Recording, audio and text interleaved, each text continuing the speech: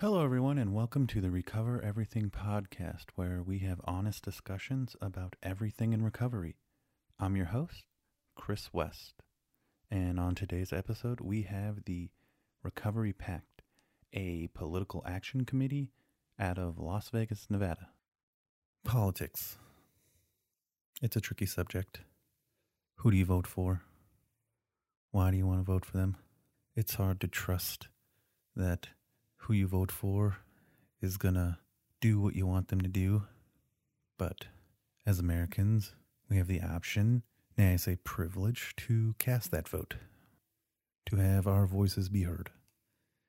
And in a lot of countries, that is not a privilege that is given. So, this is the first time I've really understood what a political action committee was and does, and at first I was a little skeptical. But with going through this interview, I feel like I've learned to respect the process, and though I may not personally agree with the group nature of a political action committee, I do respect the process, and I do appreciate the effort.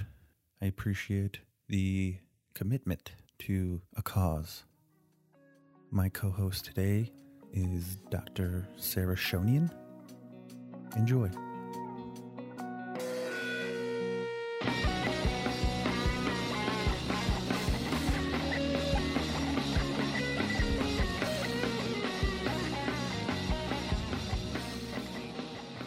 Hi, everybody. We are here with Monica Cherez from the Recovery PAC.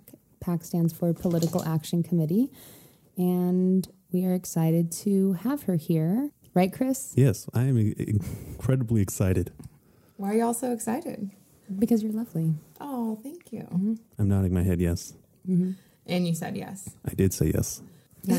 That's great because Monica's a good human being to be around. Thanks. She has nice energy. Yeah. I try. Good. Yeah. I hope you do. Mm-hmm.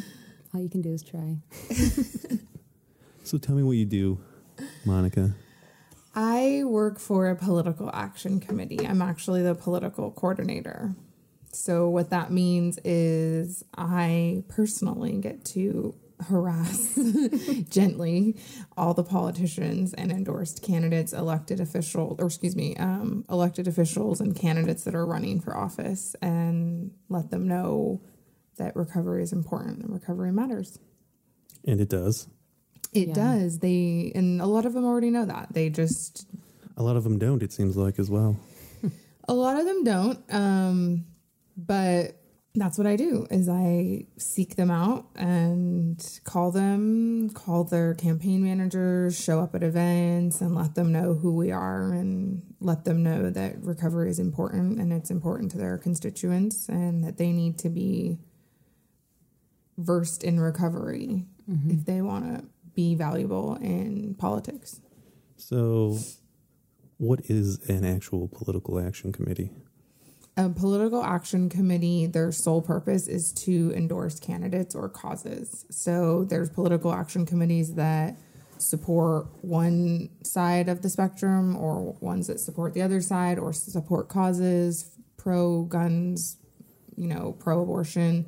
We're a pro-recovery PAC. So we support candidates that support recovery and specifically that support our platform. What's your platform? Our platform is advancing criminal justice and decriminalizing addiction, also ending the stigma against those suffering from addiction and mental health issues, and supporting multiple pathways to recovery, whether that be treatment, whether that be housing, faith-based, 12-step groups, just different models work for different people. There's not a one-size-fits-all. You said something about justice. Yes. What was that? Criminal justice. Yeah.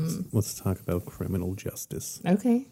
A lot of people who suffer from addiction and mental health issues end up in the criminal justice system, and that's just not the place for them. They get caught in a revolving door, if you will, about being criminalized for an illness that they have no that they have no choice in. And so we see people institutionalized and locked up, and they don't actually ever get the help they need. And then when those people do end up out of the institutions, they're just kind of left on the side of the road with no place to go. And so we think it's important that people have that the criminal justice system can be a place to identify those with mental illnesses and substance use disorders, and lead them away from being locked up and thrown into institutions. So essentially, it'd be like you're saying the actual justice system should be almost like a filter. Yeah, like a filter. Mm-hmm. Thank you. Yeah, and it's not that it even should be; it just is. Right. Yeah. But they all seem to filter into the same place, which is not good for many of them. Right. That's what happens. People, you get arrested for a DUI or disorderly conduct, and you're dealing with law enforcement, and then you're therefore dealing with the criminal justice system. And that's just the first line of who is dealing with this sometimes. Do you think there's a line, though, between, like, harmful actions and mental illness? Absolutely. We're definitely not saying, like, oh, you murdered someone when you were high, so you should, be free of that. People make multiple offenses.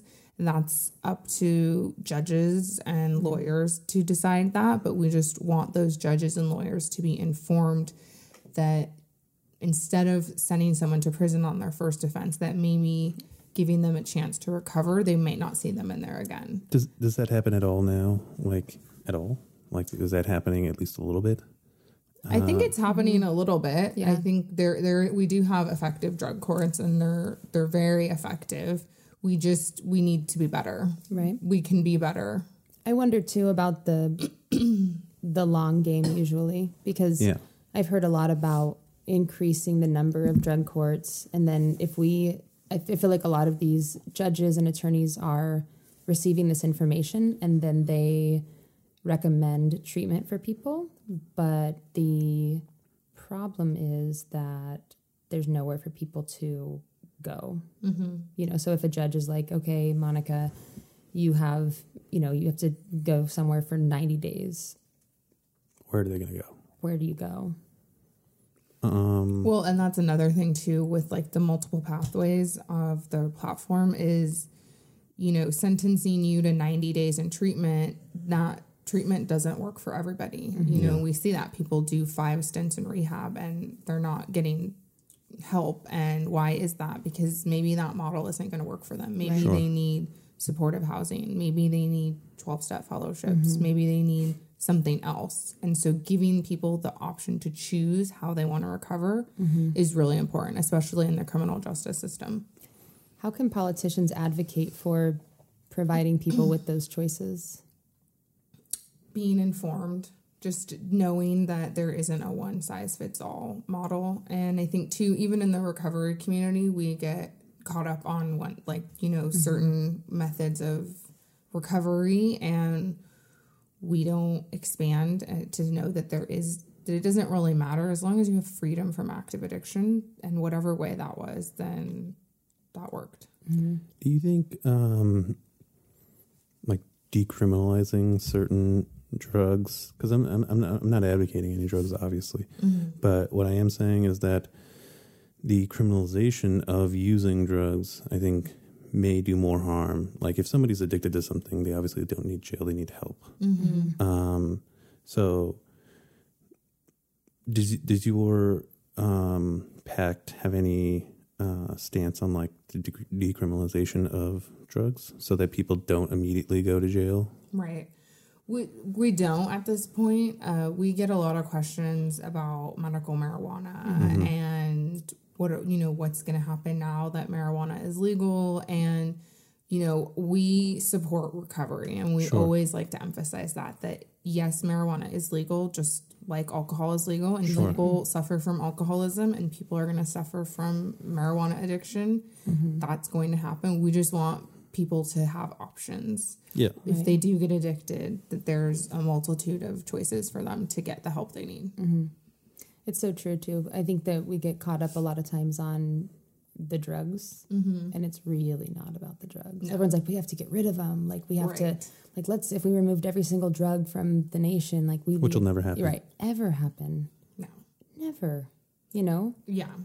Especially with the opioid crisis, that's a big thing, is that, you know, we've seen that be very rigorously restricted, and what that did is that just got people on heroin. Of course. So restricting drugs isn't always the answer. We, again, we support recovery so that people who do get addicted to whatever spectrum of drugs, that they have options and places to recover.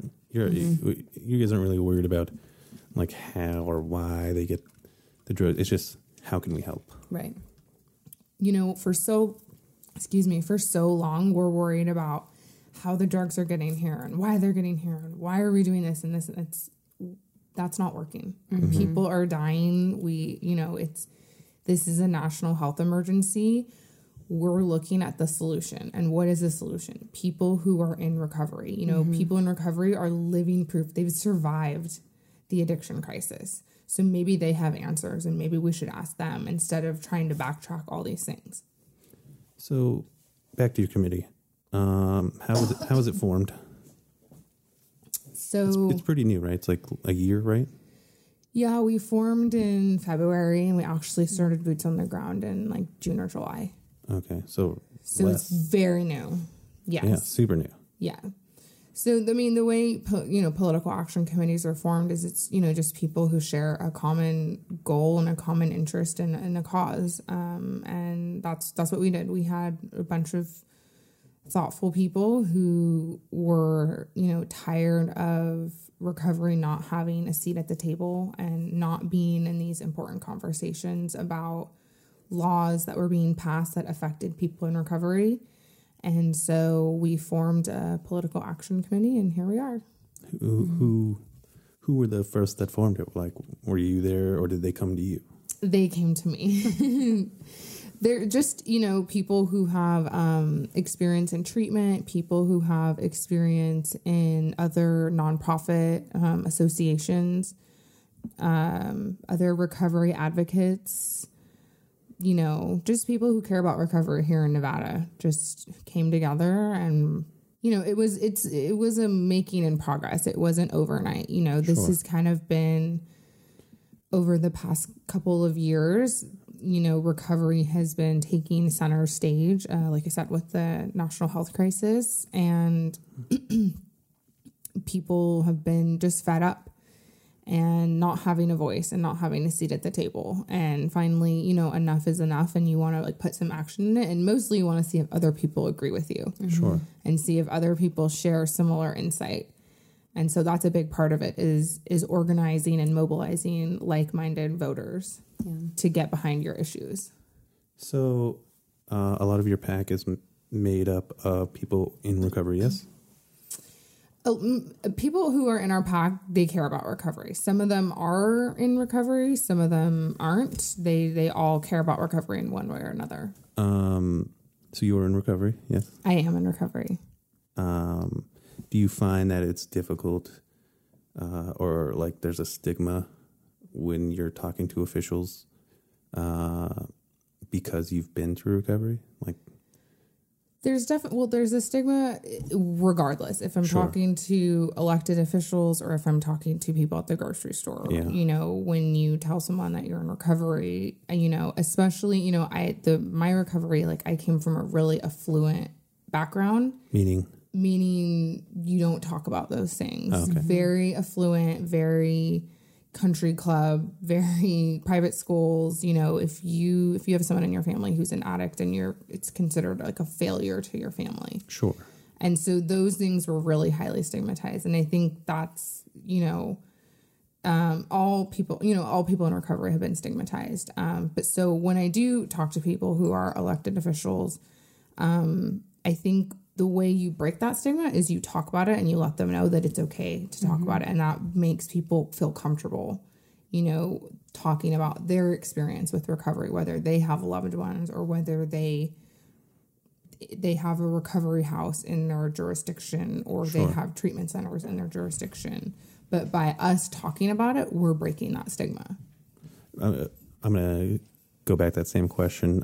Again, you're getting your seat at the table.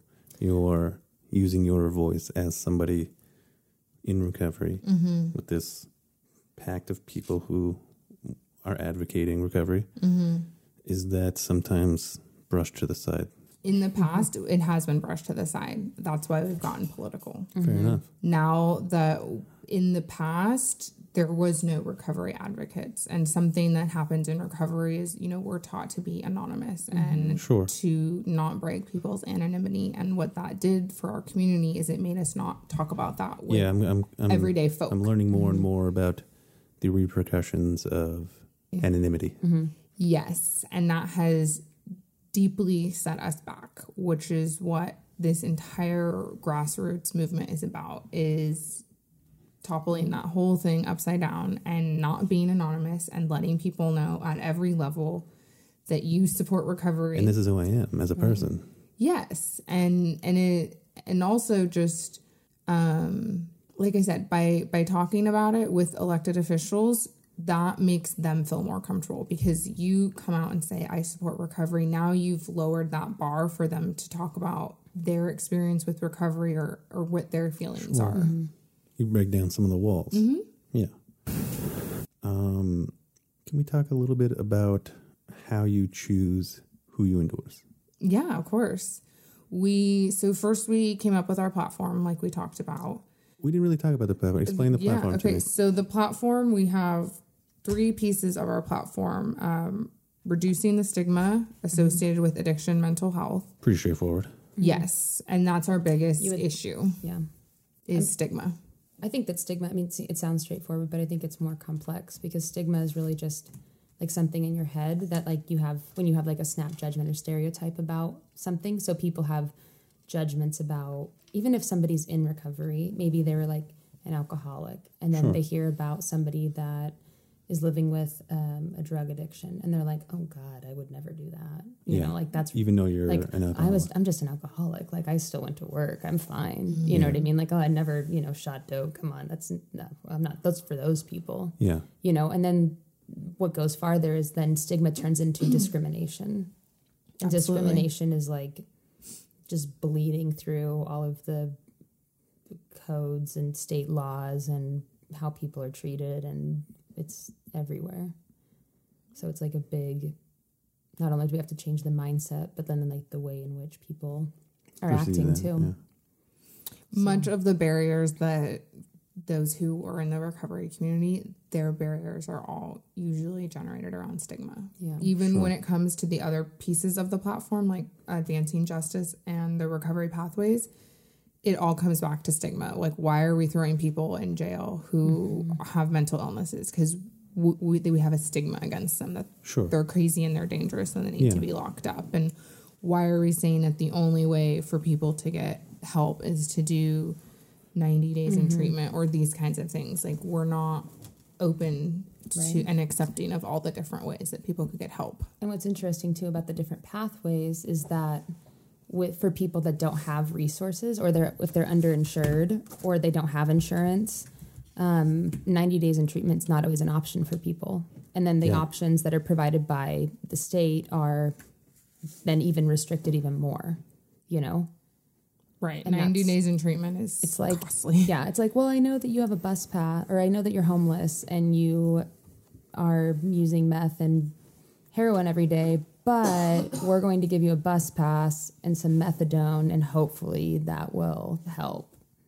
And that's... let me be a little bit of devil's advocate here. They do work for some people. Yes, it is a pathway. What does? A bus? No, the recovery 90-day treatments. Some people they do help. It worked for me. I went to treatment for 28 days, and it worked for me. Right. It's a pathway. Right. Yes. It may not work for everyone, but it obviously has worked for some people. Yeah. I'm not advocating either way. Oh no, we agree. We support treatment. Yeah. We absolutely support treatment. We're just saying that that's not the only way to get help. Sure. I completely agree with that. So again, how does your committee choose who to endorse? Now we went through the platform, which is, stigma, justice, pathways. Yes. Completely on the page now. Yes. So we made the platform and we emailed and called every single candidate running for office in Nevada. And we sent them our platform and we sent them a pledge that said, do you agree with our platform? And what can we do to help you? This is in your pledge. This is in our pledge. What can we do to help you as an elected official support this? Okay. And you send this to everyone. we sent this to everyone. All parties. All parties. Democrat, Republican, Independent, Libertarian. Sure. Whatever, alien party. Tea party. Yeah, the Tea Party, exactly. So, and that was it. We sent them a pledge saying that they would pledge and promise to support the platform and that they would, and the things that they needed from us and the things that we could give them and what we asked of them as well. Who were the first to respond? I don't remember, but the way that we actually did this, the way we made our endorsement committee is we had 3 of our supporters because, I work for the PAC, I'm paid by them. And so it wouldn't have been. It's a conflict of interest for you to be on the endorsement committee. Especially because I'm the political coordinator and I'm dealing with all of these candidates and on a really personal level a lot of times. So we picked 3 supporters. We picked... How'd you pick these 3 supporters? We picked them based on... We picked 1 Democrat, 1 Republican, and 1 nonpartisan so that it can be balanced. And these are people that are just involved in... These are just volunteers of the Recovery PAC, that people that care and they come to the meetings and they... What's an average meeting look like? How many? Like 15 people usually, and we meet and greet candidates. Dr. Sarah's been to them. She could tell you how they went also. How'd they go, Dr. Sarah? People stand up and they talk a little bit about their platform and then maybe their experience in recovery, which seems to be important to a lot of people. And a lot of it is just kind of them speaking about why they're running, what's important to them, and then they give people the opportunity that are there to ask some questions about it, and that's it. All right. So you have this recovery pact. You pick these 3 people for an endorsement committee, and then they go in like a room and they work shit out? So we compiled all the applications and they went through each race. Some of the races, the other opponents didn't have any engagement with us, so those were pretty easy. Sure. You just don't endorse them? We just don't. Yeah, I mean, it wasn't a toss-up because one candidate has shown up at everything. So it wasn't like we needed to negotiate between their opponent because their opponent never came. That's interesting. So we would endorse them. Sucks for them. If they were a viable candidate. Fair enough. Didn't have any drama. Somebody showed some effort. You just automatically pick them. Not automatically. There were some candidates who they came to everything and you still didn't endorse them. We still did not endorse them. A lot of the factors are their electability. Whether or not they're going to win. Whether or not they're going to win. We're going to give them money and we need that to be a part of it. So you guys give them actual money to their campaigns? That's the sole purpose of us to give money. Wow. And endorse and support and raise awareness. Fair enough. Am I allowed to ask how much money are you giving them? The different candidates get different amounts. For statewide races, they get a different amount than a state Senate race, than a legislative race. You guys you don't endorse Senate and Congress, right? We don't. We're a statewide PAC, so we don't endorse federal offices, but we endorse the governor's race as well as the attorney general's race. Those are statewide races. So, again, how much are you endorsing for Adam Laxalt?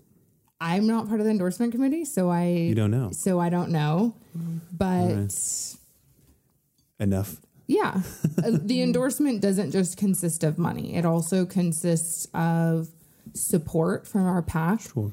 And what that comes in the form of is phone banking from our volunteers. It comes in the form of canvassing from our volunteers. It may come in the form of hosting a forum at your home from one of our volunteers if they have a nice home, and having a potluck there, meet and greet with candidates. So it's not just money that is a part of endorsing, but it's also support, which comes in grassroots forms, like I said. So these three people, one Democrat, one Republican, one Nonpartisan, go in the room, work shit out, pick a candidate from each. What happens if people don't agree with who they choose within the Recovery Pact? We work it out. How? Discussion, talking, like any civilized society. This is always We didn't. Do you end up losing members because of? No. So what's interesting is, recovery is nonpartisan. It's not a D issue. It's not an R issue. And so we have supporters who, for the first time in 40 years, voted for somebody from the opposite party. And they have never done that, nor would they have ever done that, except on the issue of recovery. Mm-hmm. And so it wasn't hard when we were doing this because, like I said in the beginning, a political action committee is people who share a common goal. Everybody in that room cares about recovery, and they care about the platform. But is there a difference between, a recovery agenda and your own personal stance on things? All of our personal stance is to support recovery. So if you're down with recovery, then you rock. I wonder, so I something that kind of breaks my heart, this is something I struggle with, that I've been struggling with, is I was a diehard activist and advocate for people that are misrepresented or don't have a voice, like the recovery community. It really, something that I have a hard time with is like, these people want somebody to support them and somebody in power to support them.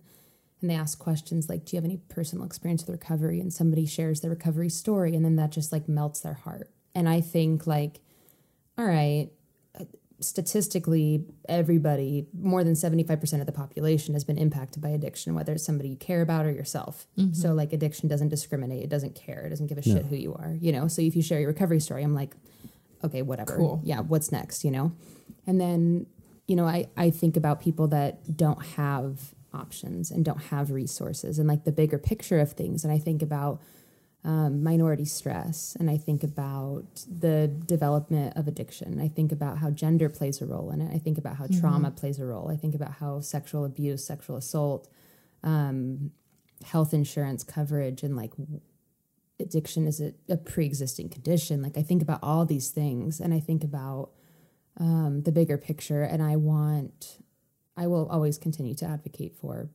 everybody in recovery, but I just kind of wonder what your stance is on that, because I mean, you can join the Earth is Flat Club if you think that addiction is not a disease. You know what I mean? Like, come on. So it's not like one, right? Oh man, Chris, but like once you once you start talking about recovery, it's like, of course, like we want these people to be clean. Like, of course, like it takes 5 minutes, to understand. Say yes. But then, you still have some people, like I've heard people in power say like the word druggie, and then in front of a whole room of people that are supposed to be like our addiction treatment professionals in the state. And I think like, you have no business, sir, treating addiction. And I'm like, I want to go like hold somebody's hand walking into his office to receive treatment, because that's not, if that's your core belief and it slips out, like get out, Mm-hmm. That stuff really gets me going. It makes me hot and sweaty just like talking about it and thinking about it, because I want, like, I'll go to bat for people, And so I just wonder like what your perspective is on the bigger picture, because addiction's not just like you're not just like, there's not one root cause, it's not like you're an addict, you're not, it's not that black and white. Mm-hmm. We definitely, so I agree with what you're saying. And we did, when we would meet with elected officials, we would ask people, you know, do you support recovery? And like you're saying, of course, everyone says, yeah, why wouldn't you? You know, who doesn't know somebody that's affected? And that's where our pledge came in, is we asked more in-depth questions. What exactly are you going to do? Because saying I support recovery, yes, I think it's great. I think everyone needs to get the help they need, and we need to do that. Saying that is different than laying out specifics. And so we asked people for specific ways that they were going to support recovery and the things they needed from us to make those things happen. Is there like a metric that you have after whoever you endorse is elected to make sure that they stick by these? Yeah, what happens if they blow it? Do you like blast them on? Then we all come after them with pitchforks. Yeah, we do. For real. You let me know. Like For reals. So we have an advocate network on our website, recoverypack.org. And when people sign up for our action alerts, that's exactly what that's for, is the people who we have endorsed when it comes down to it in Carson City. And it comes down to passing laws that will affect our recovery community. And if they are not supporting the pledge like they said they would, we have a system in place to make sure that all of our Recovery PAC supporters know that this is somebody who we endorsed, that we gave money, that we supported, we knocked on doors for them, we got them elected, and now they're in Carson City and they're not supporting our legislation like they said they would, and we're all going to go rally against them. Wow, that's so cool. Like you would march, protest. Can you ask for your money back? No, you can't ask for your money back. I would. Refund. Well, what's interesting is I could do that for an iPhone. Sometimes doesn't work like that in politics. No, sometimes you know, like, so you say, and I've heard the PAC say many times, that people will vote for somebody that's in a different political party if they think that they'll advocate for recovery. And I've had I still got some questions about that, by the way. That's crossed my mind too. There's a candidate that you're endorsing who I've met that I'm like, oh, this, right, I like them, but that's it, really. You know what I mean? Like, and I'm like, I would think about it. But what's interesting is really supporting recovery, a comprehensive overview of people in recovery, means that the people that you endorsed, when challenged with this situation, they're going to have to vote opposite of maybe something that they would do too. So it's like you'll bend in the recovery community to support you, but they got to bend for the recovery community too. Yeah, that's where I have like my question is, again, with the metrics and whatnot, and where so what you're telling me is these people that work with you in this committee and are advocating for recovery, you guys all put your personal agendas aside. Absolutely, it's politics, right? That's what politics is. It's not personal. Well, I mean, more like, if you want to get anything done in politics, you may have somebody one day literally putting the middle finger in your face, and the next day you need to work with them to get something done. If you're a good politician and you care about your constituents, I guess I understand you will. That. I guess as a normal somebody that's not regularly involved in politics, it's hard for me to separate that. Where like, okay, I'm for a specific cause, but I also, pro-choice, and it's like I don't know how to separate that as an individual, as opposed to a political action committee where maybe you have people that don't agree with everything Adam Laxalt is doing, but he's who your political action committee endorses, correct? Yeah, we've endorsed him for governor. And I'm just wondering, what are the people that don't necessarily agree with all of his agendas, but do agree with the recovery part of what he wants to do? How do they rectify that? Like, do you have any personal stuff with, like, maybe not this candidate or maybe another candidate you don't have to name? I'm not expecting you to do that. But you don't necessarily personally would like to endorse, but you are a part of this recovery pact and are, your vote means something. And you're not only voting for recovery, but now you're also voting for everything else this guy wants to do. Right. And you know what? That's going to happen. Even if I wasn't in the recovery pack and I'm just a normal voter. Sure. That's going to happen with any politician. Yeah, They're not nobody's going gonna be perfect. No one is going to be perfect on every issue. And you are going to have, and I will, when I vote, I am going to have to vote for candidates who I do support, but there are things that I disagree with. And for this cause, the bigger picture is recovery. And if they support recovery, then we support them. And all the other things we're in line with. Mm-hmm. Yeah, it's admirable but strange to me.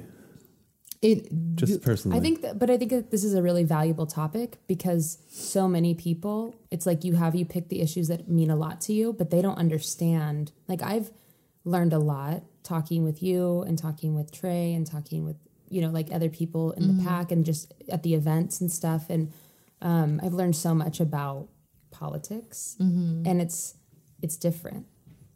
It's very, very different.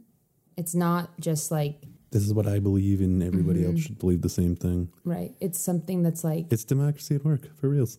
Yeah. Yeah. Like, it seems like more like true democracy, Yeah.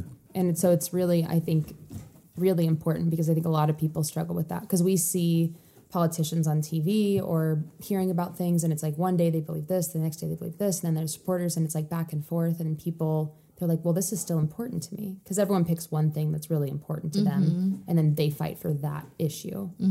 And so I think it's important to be able to discern like the political agenda and how to get things done and then picking an issue that's important and then not, And that's what we've done.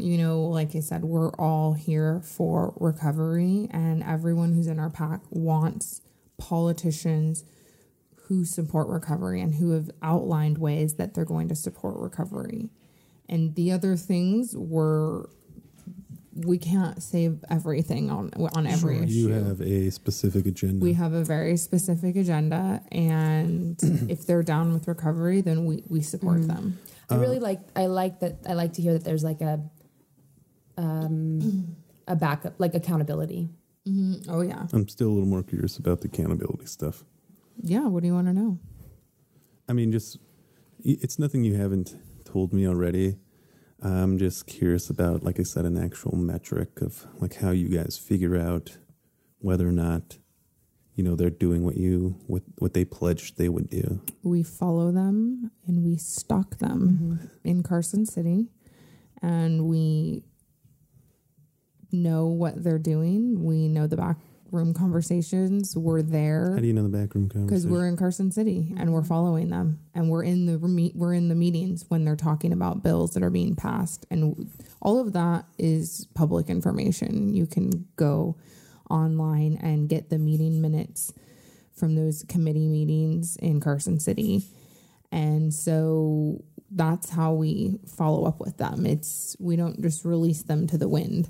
We follow up and we call them too. We call them out and say, hey, what are you doing voting for that? This isn't, And another part of the pledge too that I want to like emphasize is it's not just what they're going to do. It's also how we can help them. We want them to call us when they're in Carson City and they get some really big bill that has to deal with treatment or recovery or housing.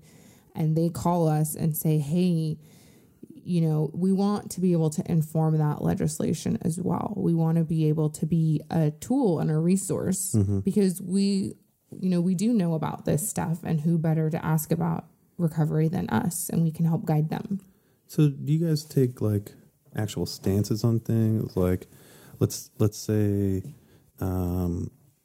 Medicaid, right? The client you're endorsing would like to rescind the Medicaid expansion. To me, that it seems like that would affect negatively towards people in recovery. We don't have specific issues like that. Okay. So we've asked them to pledge to recovery, and they've outlined things that they're going to do for people in recovery.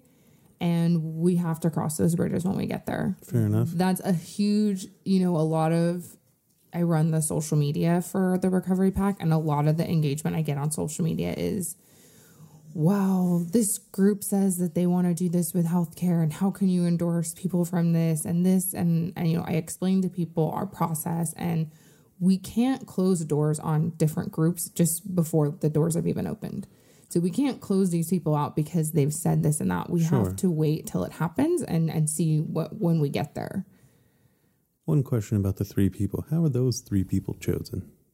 The Democrat, Republican, and nonpartisan. I mean, if they want, we asked people, some people didn't want to do it and some people did. In the very beginning, we didn't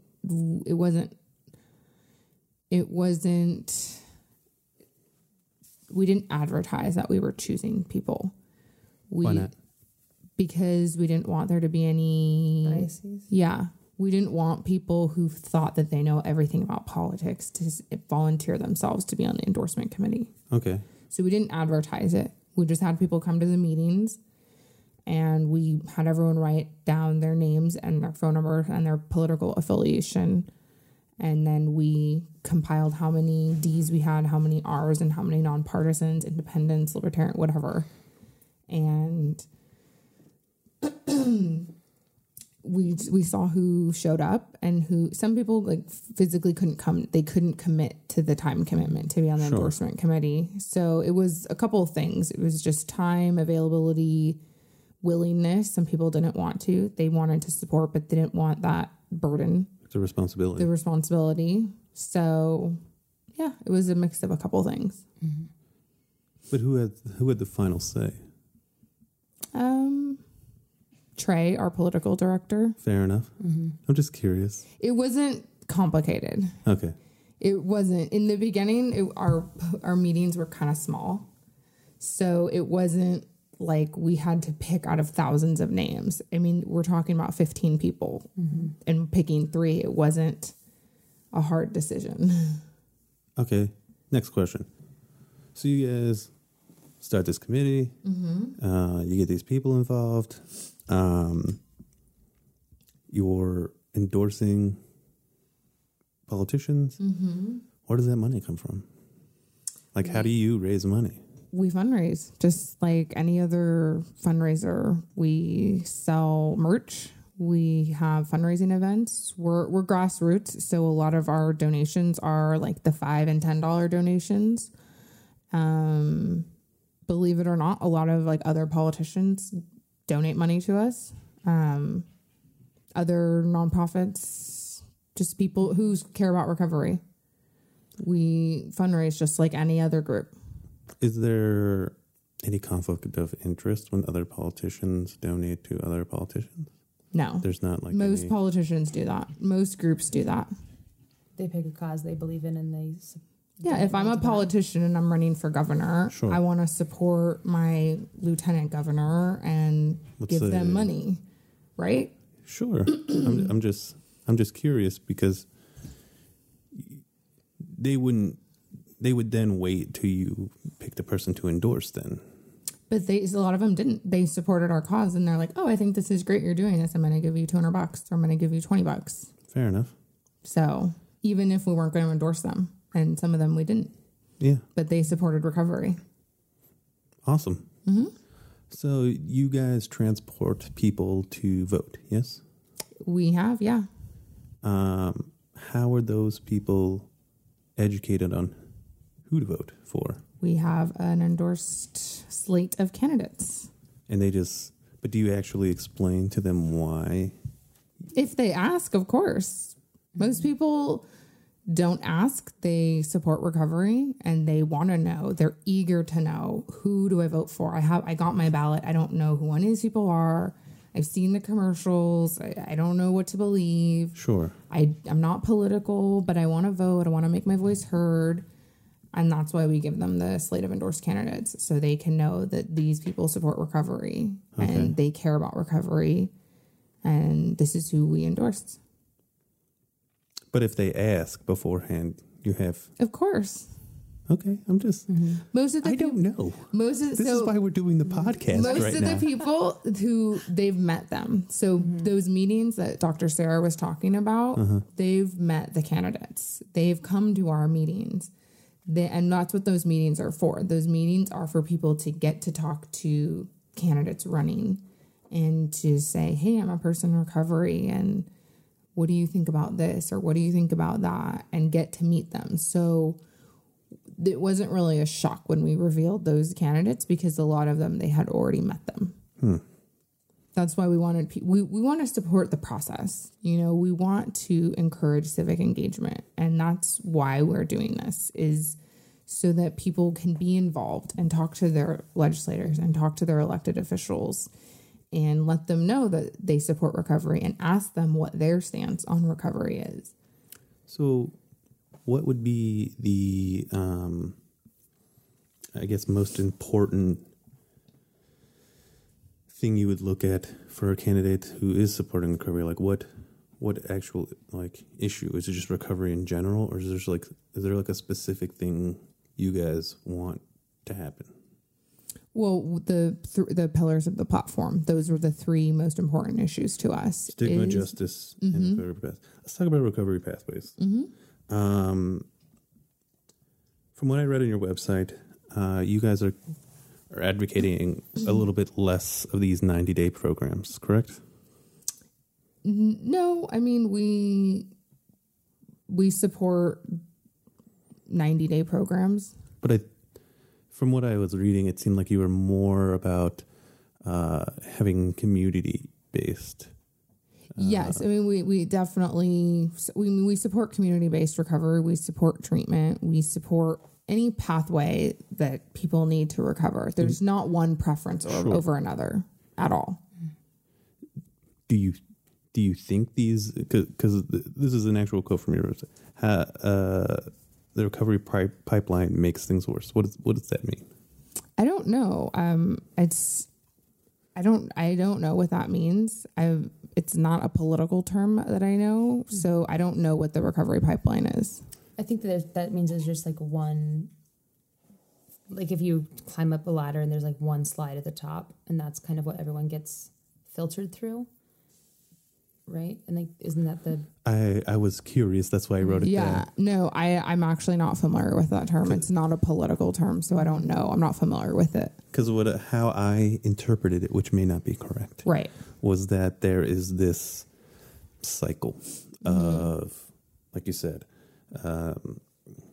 you get caught with drugs, you need help, they either send you to jail or send you to a 90-day program that may or may not work. How I took it was that the community needs to be more involved, as opposed to this pipeline or process of just boom, boom, boom, like almost like a conveyor belt of, people in recovery who aren't getting the help they correctly need, because in my opinion, and I'm not saying this is with every recovery place, they're very profitable. So it's not, it doesn't really matter.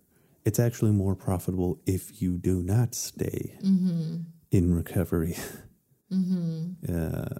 including the jail part, including the 90-day part. So again, how I took that was this pipeline or conveyor belt of sorts is making things worse.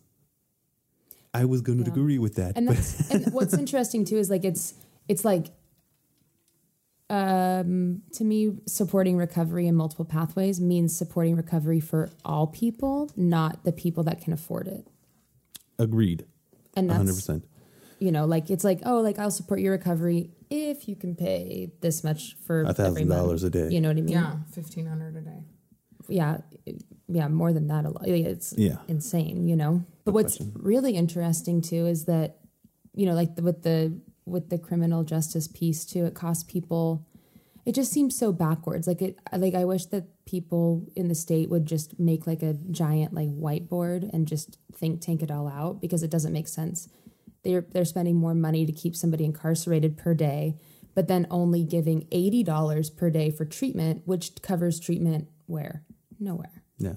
Or that there's a waiting list. Then people die or they sit in jail and there's nowhere to send people. And it's like, well, what are you going to do about that? And that's a big part of what we deal with is doing facts and figures and showing people You guys provide the whiteboard for the cost of incarcerating somebody versus the cost of getting them adequate treatment options. Right. And when that person does enter recovery, that they are a much more valuable resource to their community than being incarcerated. They get a job, they start paying taxes, and they get involved in their community whatever way, and they have families, and they go to school, and they vote. And that is a much better investment, of course, than incarcerating. Yeah. And if investing in more effective options for people too. Because I feel like it's just like a vicious cycle over and over again of investing in options that, like you said, like options that don't work. And it's like, it's not necessarily like there's two sides. There's one, like you were talking about, Chris, where it's more profitable for them to not be successful because then they come back. Right. But then the other part of that is that they're like, well, we're just going to fund this group in this state-funded facility, and we don't really know what they're talking about clinically. We don't really know what the treatment looks like, but that's what we're funding. And then when people relapse, it's like, oh, they weren't ready. Put them in jail. So there's not an oversight there. Maybe you know this, Sarah. What is like the average percentage of relapse? Relapse rates? With the current treatment model that's available now, it really depends on the pathway to recovery, but typically 12-step based inpatient treatment has like a 10% success rate. Oof. But it's, how do you measure success when you have like addiction is a chronic brain disease, which means it lasts forever with and it's progressive, right? With the with the chance of relapse. And so, in my mind, I think that like resiliency is something that is more measurable than identifying a relapse as it's not that dichotomous. It's not like, oh, you relapsed and you're a failure, or like that program doesn't work. But if somebody has a lapse and then is able to get back up and start engaging in the process again, then that speaks volumes about their resiliency that they've developed. Do you ever find politicians who are just like, I don't care about recovery at all? Like, people make choices, and if they want to choose to do drugs, that's their choice. And why does the government have to get involved at all? They don't say those exact words, but their actions show that. Yep. So a politician is not going to say those words because they're politicians. So they would never say that on the record. But we gauge people's actions, and a big part of that is what they're actually doing, not what they're saying. And so politicians that we did reach out to who didn't want to show up at anything, who told us they didn't have time, who were like, yeah, I'm good on that. I don't need to come to anything, right? And I said, yeah, you do. Yeah. You know. You have constituents. Right. Yes. You're a public servant. Yeah. So. We are the public. Right. You serve us.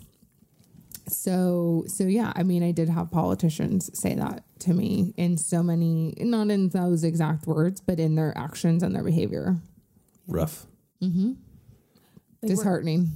We're opening a treatment facility, and we have politicians that are supposed to sign off on our zoning paperwork that they send it to the DA, and the DA is like, oh, sorry, can't do anything, Fair Housing Act. And they had to pass it. But their biggest concern was like, well, what are we going to say to the neighbors?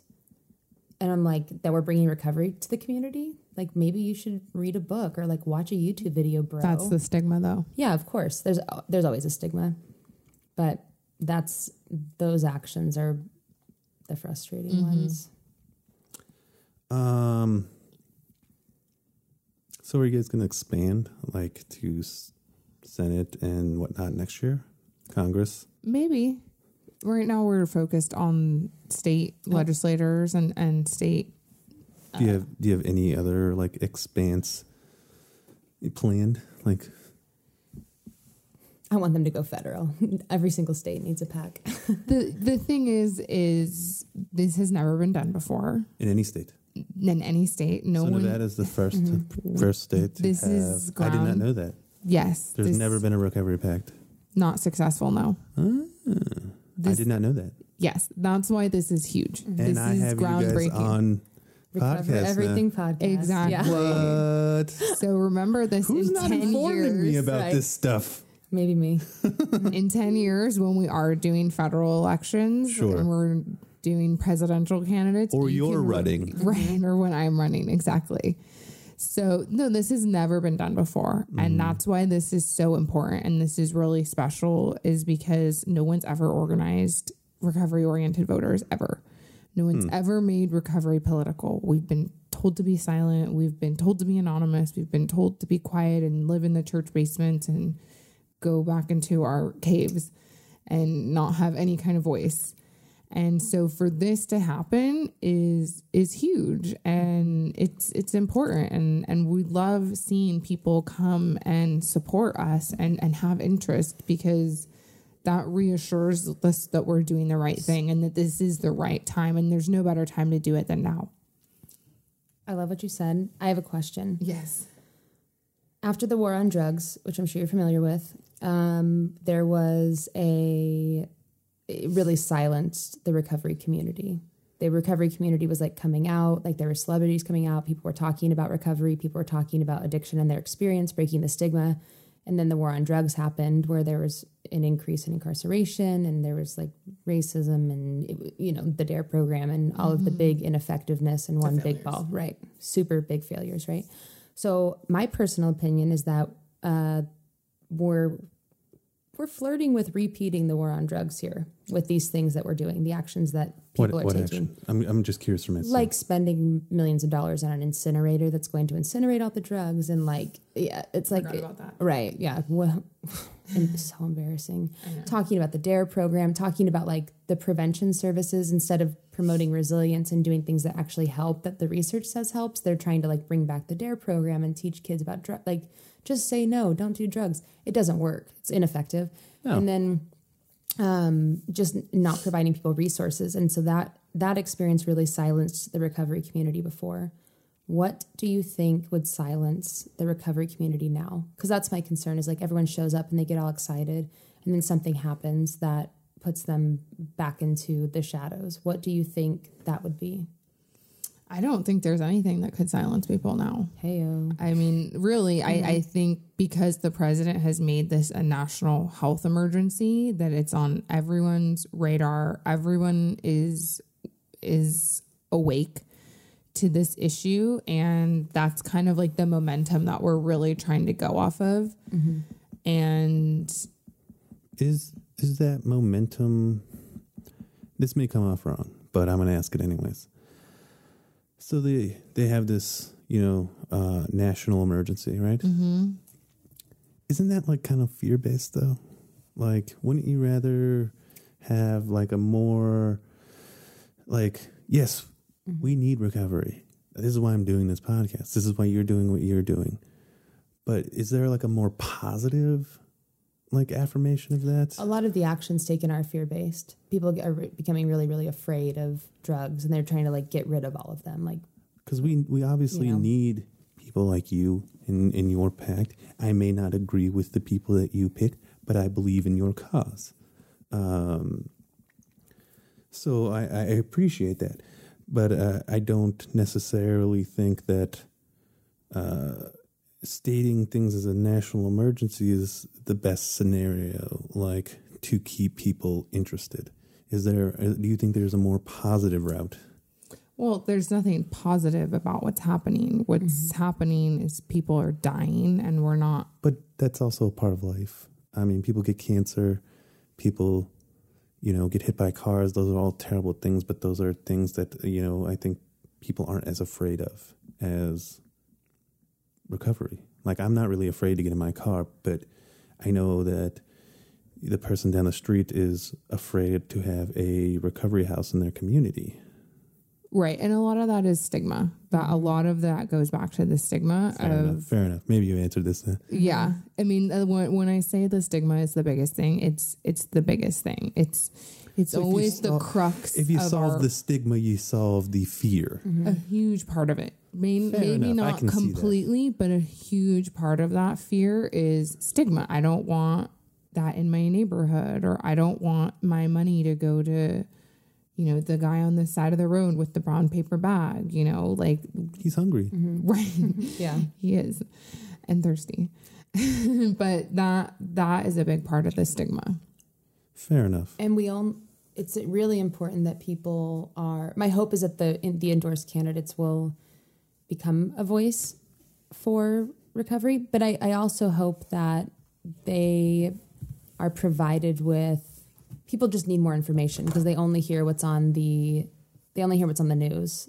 Like, I got a text the other day that said, oh my gosh, like, did you hear that meth is back with a vengeance? And I was like, meth never left. Right. We've just been like, opioids are impacting middle class white I'm gonna take a people, break, and then our guys. community flips out. Like, Cocaine, take my place for a while. right? Yeah, it's like, well, cocaine's too expensive, and it's not about the drugs, but like that's all people hear. So then they're like, oh my God, we have to be afraid of meth and painkillers.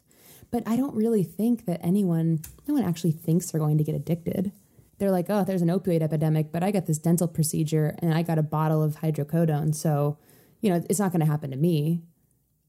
That's the problem. People don't think it's going to happen to them. And teaching them about the addictive nature of a pill doesn't help. No, we want to support recovery. So if people do get addicted, that they know there's places to get help. Bingo. So you just gave me this pamphlet, right? And on the back has some statistics. Yeah. So we did some polling here when we started our PAC to see what the general population thought about recovery, if they even cared about it. So this first one, 42% would vote for a candidate not of their own party if they supported recovery, which we talked about. That's a little less than half. Again, very foreign to me, but I like this statistic. This one is kind of hilarious to me. I'm sorry. 72% of voters agree that people in recovery are of value to their families and community. Who doesn't value people in their family? Like, even if they're in recovery, like that's... Well, believe it or not, that stigma... Apparently 18% don't. There's a shame piece. 18% of people do not care about people in their family who are in recovery, which is ridiculous. That's sad. But 72% of them do think that people in recovery are of value. And that's the part that we like to emphasize. How many people in recovery think they themselves are valuable? That is a really good question. Where's that on this flyer? I'm just kidding. That's a whole nother model that is a whole I just want to nother- let who's ever listening know, you're valuable. Yes. Yeah. They If really no- are. Yeah, they are. Well, and again, I hate to say this again, but the stigma, it's not... It's a huge part, apparently. It's a huge part of it, is even with yourself. Even with yourself, you think I don't deserve to vote, or I'm a felon, or I've done all these horrible things, and I don't deserve to be at a dinner with the governor and the attorney general, and I can't go talk to them. I'm trying to eat with those guys. And a big part of like what I did over this year was encouraging my people to go and talk to their legislators because they were terrified. Yeah. What do I say? I said, go up to them and shake their hand and tell them your name. Ask them if they like Marilyn Manson. Right. Right. Ask them. Well, Finally, someone's asking the real questions. yeah, mostly asking them what. Have you ever asked a candidate that? I haven't. Oh, man, Monica. I don't know how many would, but I'm sure there's somebody out there. You're telling me Adam Laxalt doesn't bang his head? Come on. It's just okay, I guess. So anyway, the stigma, it is even, that's a big thing with even ourselves. is thinking that we do deserve to have a seat at the table. And that's what I was saying is I think for so many years we thought we didn't deserve a seat at the table and that we were outcasts and we were lepers and we needed to stay quiet and stay doing our own thing and not be involved in these type of things because nobody would want to hear from us. And so when we did this polling, we wanted to talk to the general public and see what they thought about us. How many people did you poll? 1,162 something. In recovery or out of recovery? Just Nevada, Clark County voters. Just in general. So they could have been both. They could have been, yeah. Fair enough. This is another slightly funny. Both these last ones, it's just hard for me to believe.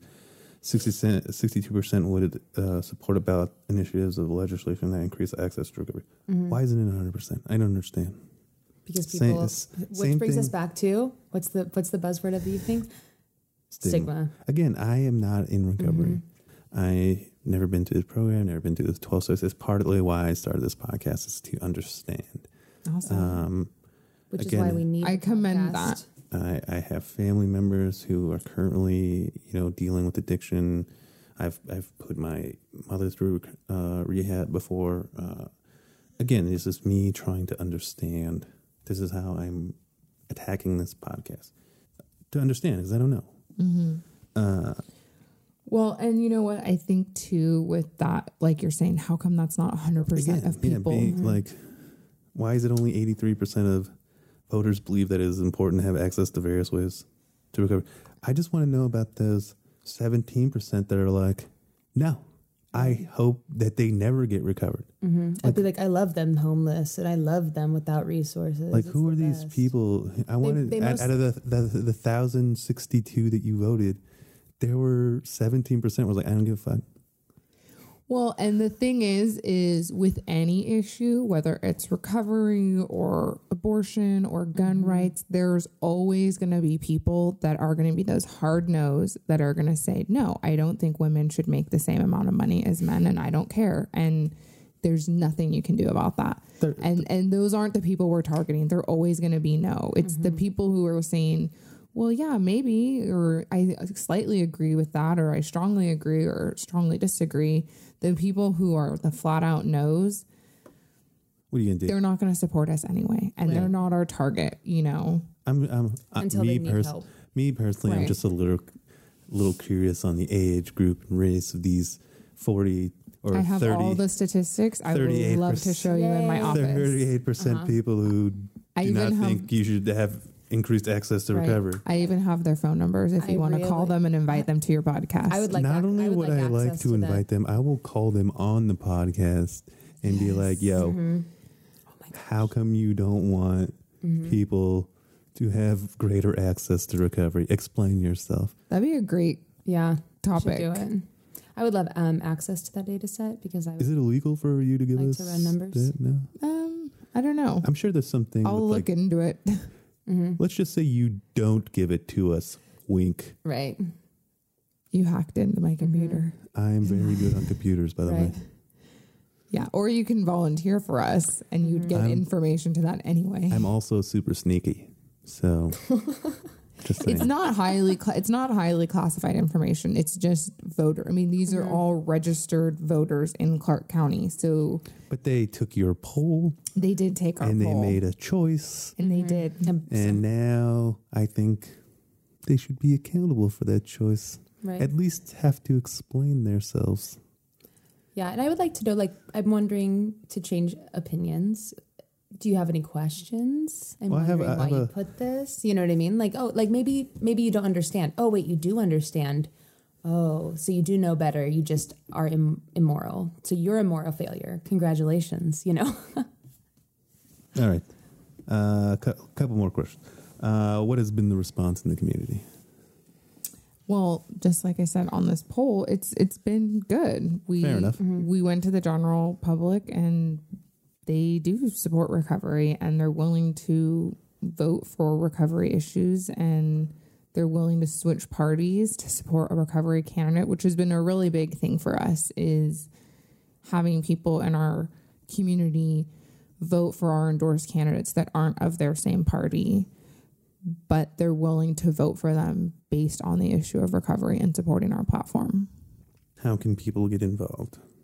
They can go to www.recoverypac.org and sign up for our newsletter and sign up for our updates. As I mentioned earlier, we have advocate updates for when we want to hold these politicians accountable. And we have to let people know, hey guys, we all got to go down to City Hall. We're going to protest so-and-so because they're going to vote on a bill that's going to criminalize addiction. Yeah. And we all need to show up and stand up and wear our Stand Up for Recovery shirts and bring your pitchfork. Right. That's your guys' hashtag, right? Yes, it's Stand Up for Recovery. I got 2 questions. One's a biggie. How do I know, like as an individual who may or may not want to be involved with your PAC, right? How do I prove that the people you endorse, right, aren't paying for these endorsements? Like, how do I know that this isn't some scam? Sorry, I don't mean to sound... No. I'm just curious, like, how do I know that you're legitimately for recovery and the people that you are picking, your process, and how do I know it's all legit? So the Nevada Secretary of State, because we are a PAC, you have to report all contributions, whether they're 50 cents to $50,000 as part of your campaign reports. And you can see everybody who has donated money to us, and you can see what candidates have donated money, what private citizens, what individuals, what nonprofits, whatever. And you can see all of that. All of that is public record, and as well as for other politicians. You can see, you were asking how much money we gave politicians. You can go on all of these endorsed candidates' websites, and they have to report the amount of money that we gave them. Oh, fair enough. So you'll see that you have to report that by law. And there's 3 reporting sessions that this last one's going to end on Friday, and that's updated constantly. So Nevada Secretary of State, every campaign is on there. Every PAC is on there.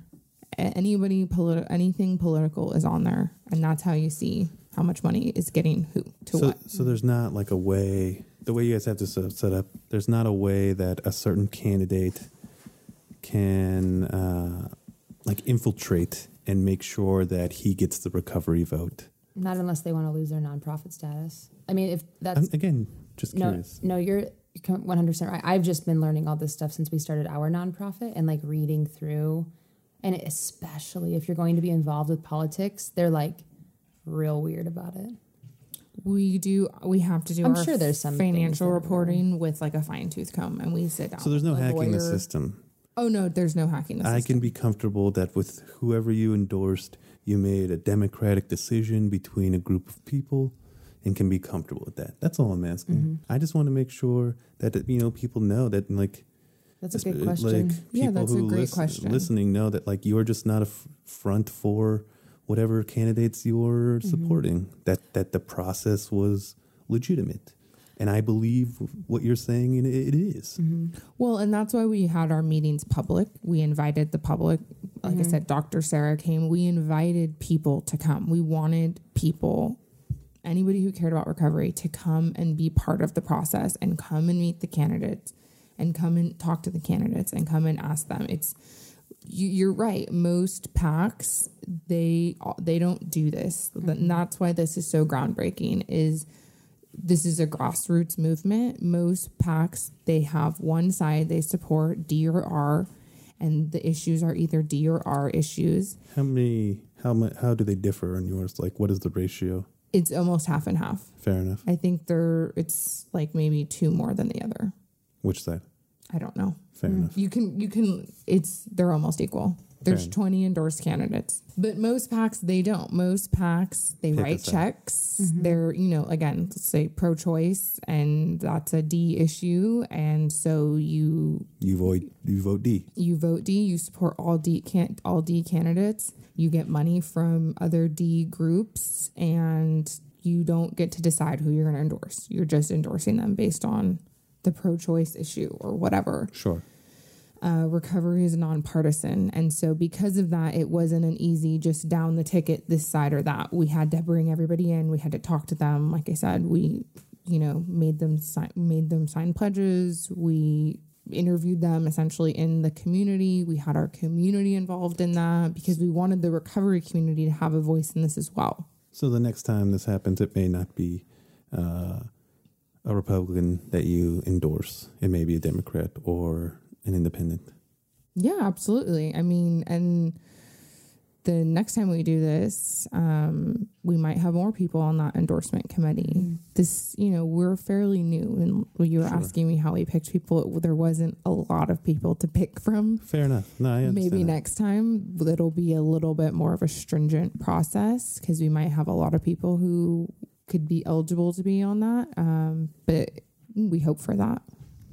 What's a message that you would share to voters now? Not people just in recovery, but just all voters. That was my easy ball question to end it. I'm just kidding. Go ahead. Bummer. But I do wonder, because I think that the biggest impact, there's two things. One, people in recovery deserve a voice.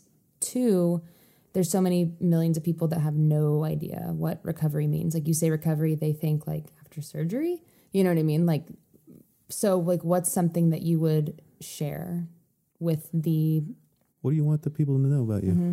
What do you want everybody to know about Recovery PAC? We want people to know that recovery is a political issue and that the only way that we're going to see changes is to get political, to get involved. We have to have action. And again, that's not just for recovery. That's for anything. If you have a cause that you're really passionate about, like you were saying, mm-hmm. Human rights causes, any good human rights organization, they're involved politically. Right. And the only way to make change is to get your community involved, go to your legislators, vote, show up, make these people accountable. The government works for the people. So remember that and be that force for them to work for. Fair enough. Well, thank you, mm-hmm. Monica. And thank you, Dr. Sarah. Thank you, Chris West. Thanks. Thank you. Yeah, thank you, Monica. What's your last name again? Sorry. It's Monica Sherez. Mm-hmm. Do you want people to follow you on Instagram and whatnot? Or do you want to plug yourself? Please follow the PAC at facebook.com/recoverypac and as well as instagram.com/recoverypac and twitter.com/recoverypac and recoverypac.org. Beautiful. And if you have an opportunity to party with the PAC, I would highly recommend it because they're good people. To be around.